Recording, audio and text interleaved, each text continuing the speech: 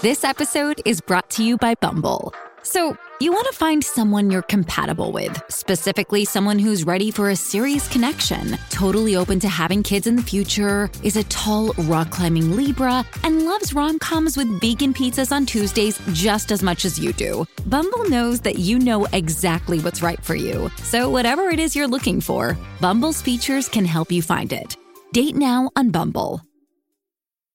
Is Nike stock, ticker symbol NKE, a possible buy now? We're using the Select 6 analysis to look at the most telling financial metrics. Then we're estimating Nike's fair value per share. You'll want to stay till the end when we give our rating for Nike. Along the way, there's going to be a key bonus metric that just might be the tipping point when analyzing Nike for your stock portfolio. This analysis is going to be intense, but it's going to be worth it. Before we get into these valuable metrics, let's understand Nike stock performance.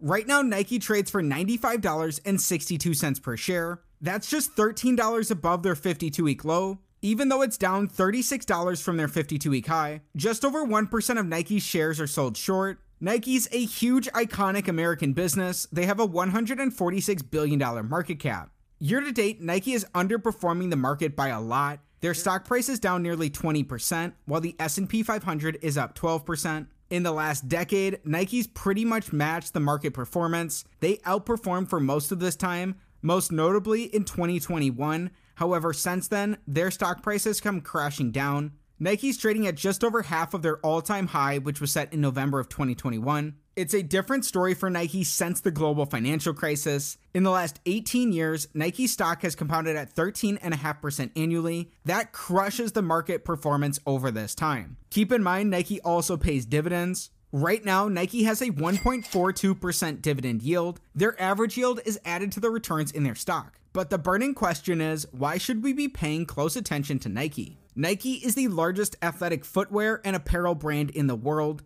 Key categories include basketball, running, football, and soccer. Footwear generates around 2/3 of its sales. Its brands include Nike, Jordan, and Converse. Nike sells products worldwide through company-owned stores, franchise stores, and third-party retailers. The firm also operates e-commerce platforms in more than 40 countries. Nearly all its production is outsourced to contract manufacturers in more than 30 countries. Nike was founded in 1964 and is based in Beaverton, Oregon. Now with that understanding, let's dive deep into their numbers. Metric number 1, we want Nike's average return on capital in the last 5 years to be above 14%. A typical business earns 7% returns on capital. Looking for a benchmark that's double this can build in margin of safety based on the quality of the business. Nike's earned returns above 14% in all of these years. Even though their returns have declined over this time, Nike's highest point came at 36% returns in 2019. Their low came the next year in 2020 with 14% returns. Most recently, they posted 21% returns. When these are averaged out, Nike's earning 24% returns on capital in a given year. That's more than 3 times better than a typical business. This is a huge check on metric number 1 for Nike. Metric number 2, we want to see growth to support their high returns on capital. We're looking for 5-year revenue, net income, and free cash flow growth. This metric's all or nothing. All 3 need to be up.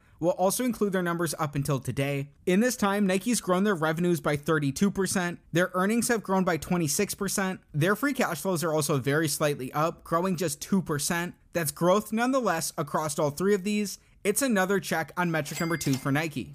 Metric number 3, we want to see earnings per share growth. This looks at Nike from the view of an individual shareholder. Nike's earnings, aka their net incomes, have grown by 26%. At the same time, Nike's also bought back 4% of shares. Between these small share buybacks and this earnings growth, Nike's grown their earnings per share. It's a check on metric number 3. Metric number 4, we're looking for free cash flow per share growth. A similar situation here, Nike's grown their free cash flows very slightly by 2%, coupled with their 4% share buybacks. Nike has grown their free cash flows over this time, increasing these from $3.03 in 2019 to $3.14 per share in 2023. This is our 4th check in a row for Nike. So far, to recap, Nike's a perfect 4 for 4 on our analysis. We'll see how Nike continues to perform right after we check in on our bonus. Right now, Nike pays a 1.42% dividend yield. As our bonus, we want Nike's dividends to be supported by their free cash flows. Nike's grown their dividends in each of these last 5 years, and over this total 5-year time frame, they've grown their free cash flows just slightly.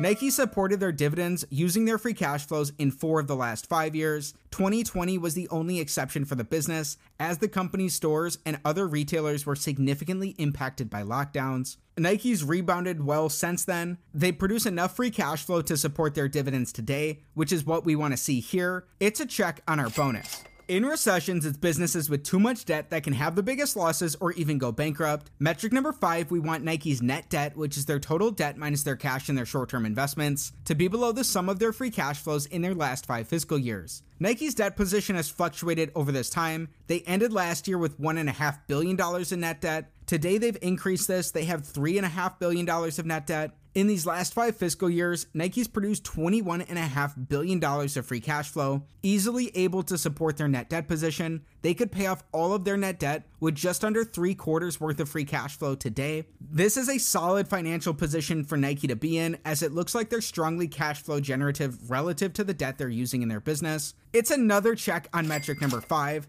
Flawless through our first 5 metrics, let's find out if Nike has what it takes to be a perfect Select 6 stock and go 6 for 6 on our analysis. The big metric of them all, metric number 6, we want Nike's average 5-year free cash flow divided by their enterprise value to give us a yield that's above 5%. If this is the case, this gives a slight risk premium to the yield of the 10-year treasury.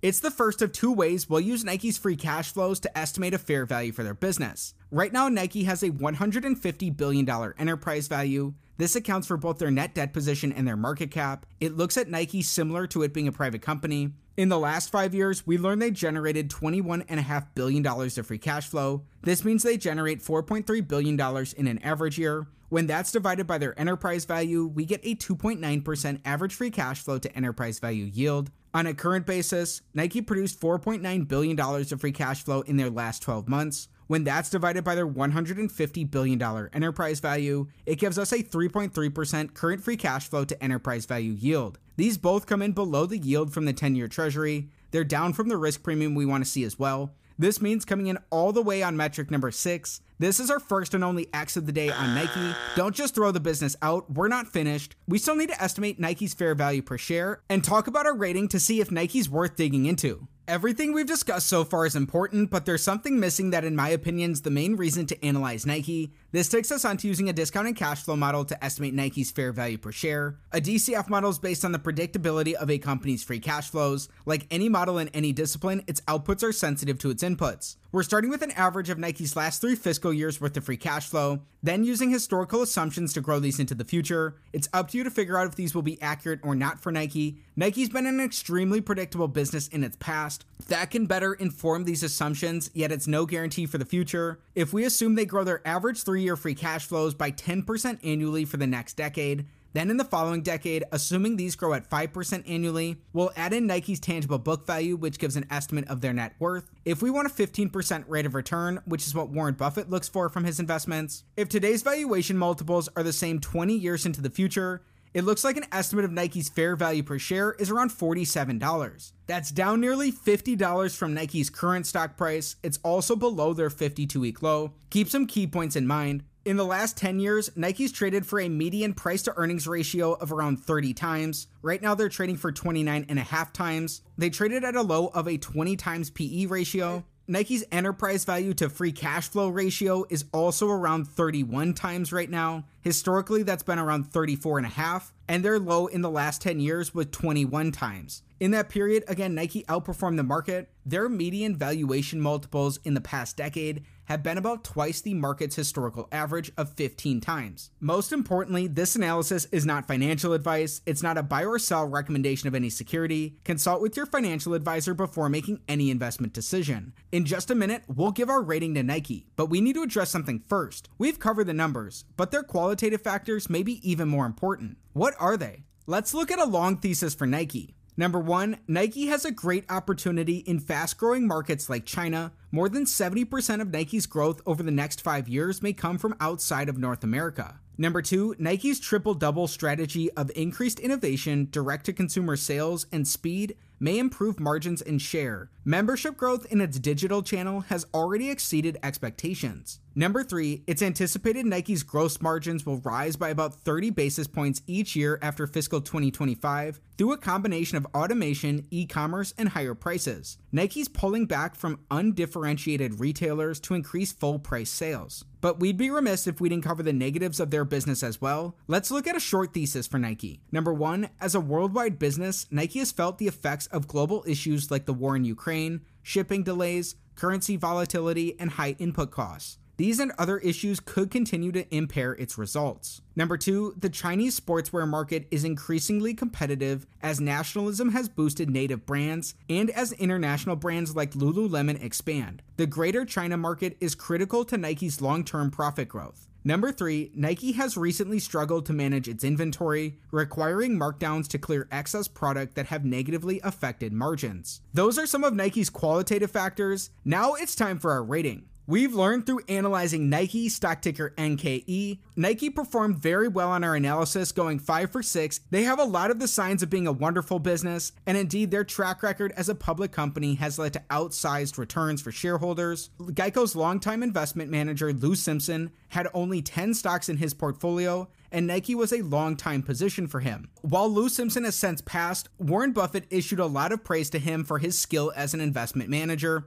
and his concentrated style of investing. Nike still has a lot of the signs of being a wonderful business. The only factor they were off today came on our valuations. Nike's free cash flow to enterprise value yields don't look attractive compared to the 10-year treasury. Though Nike trades in line with its own historical multiples, these are above the long-term market average. Keep in mind this isn't financial advice. When we performed our discounted cash flow analysis, from Nike's valuation multiples today, if they're the same 20 years into the future, you believe those assumptions and you want a 15% rate of return, an estimate for Nike's fair value is around $47 per share. Nike last traded at those levels in February of 2015. Since that time, they have beat the market, so you'd want to be patient. When we look at all the factors of our analysis, Nike looks like a great candidate for more research. Learn more about the business and wait for the price that's right for you. If you enjoyed learning about Nike, like the video and subscribe to the channel for more.